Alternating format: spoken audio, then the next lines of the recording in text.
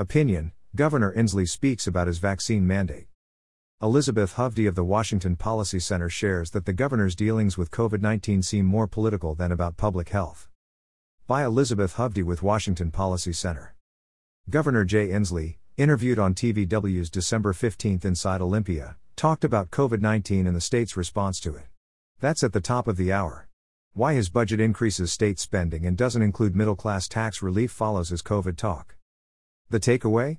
The governor's vaccine mandate is staying put for state employees in executive and small cabinet agencies, with $1,000 taxpayer dollars budgeted for each employee who provides verification in 2023 that he or she has all the recommended COVID-19 booster shots. This is despite Washingtonians' disapproval of the booster incentive that the governor negotiated with labor.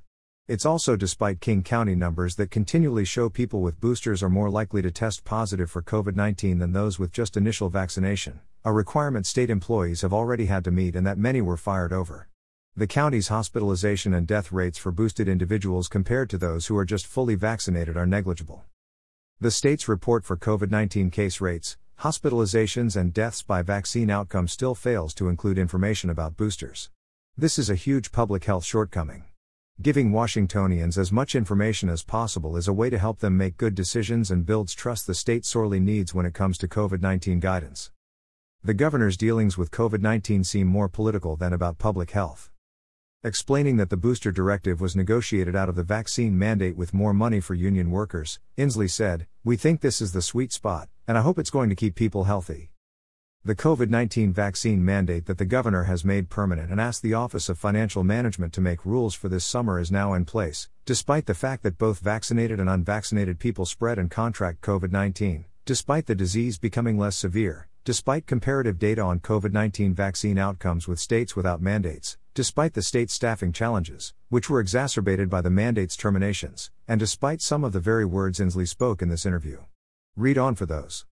When comparing and contrasting where we're at today as opposed to a year ago, Inslee said you need boosters to have what he considers adequate protection. If you haven't had a vaccine for a couple of years now, you really aren't having anywhere near adequate protection, particularly if you are of some age. Reminder, the vaccine mandate for state employment is for working-age people, not for older people, who are the ones typically getting sick and dying from or with COVID-19. The vaccine mandate was also required of state workers in October of 2021. Vaccinations received then are more than a year old and, according to the governor, inadequate. Still, the people who don't have up-to-date boosters can stay in their jobs, just without the bribe that was made. And the state won't consider new hires for agencies still impacted by the mandate if they aren't vaccinated.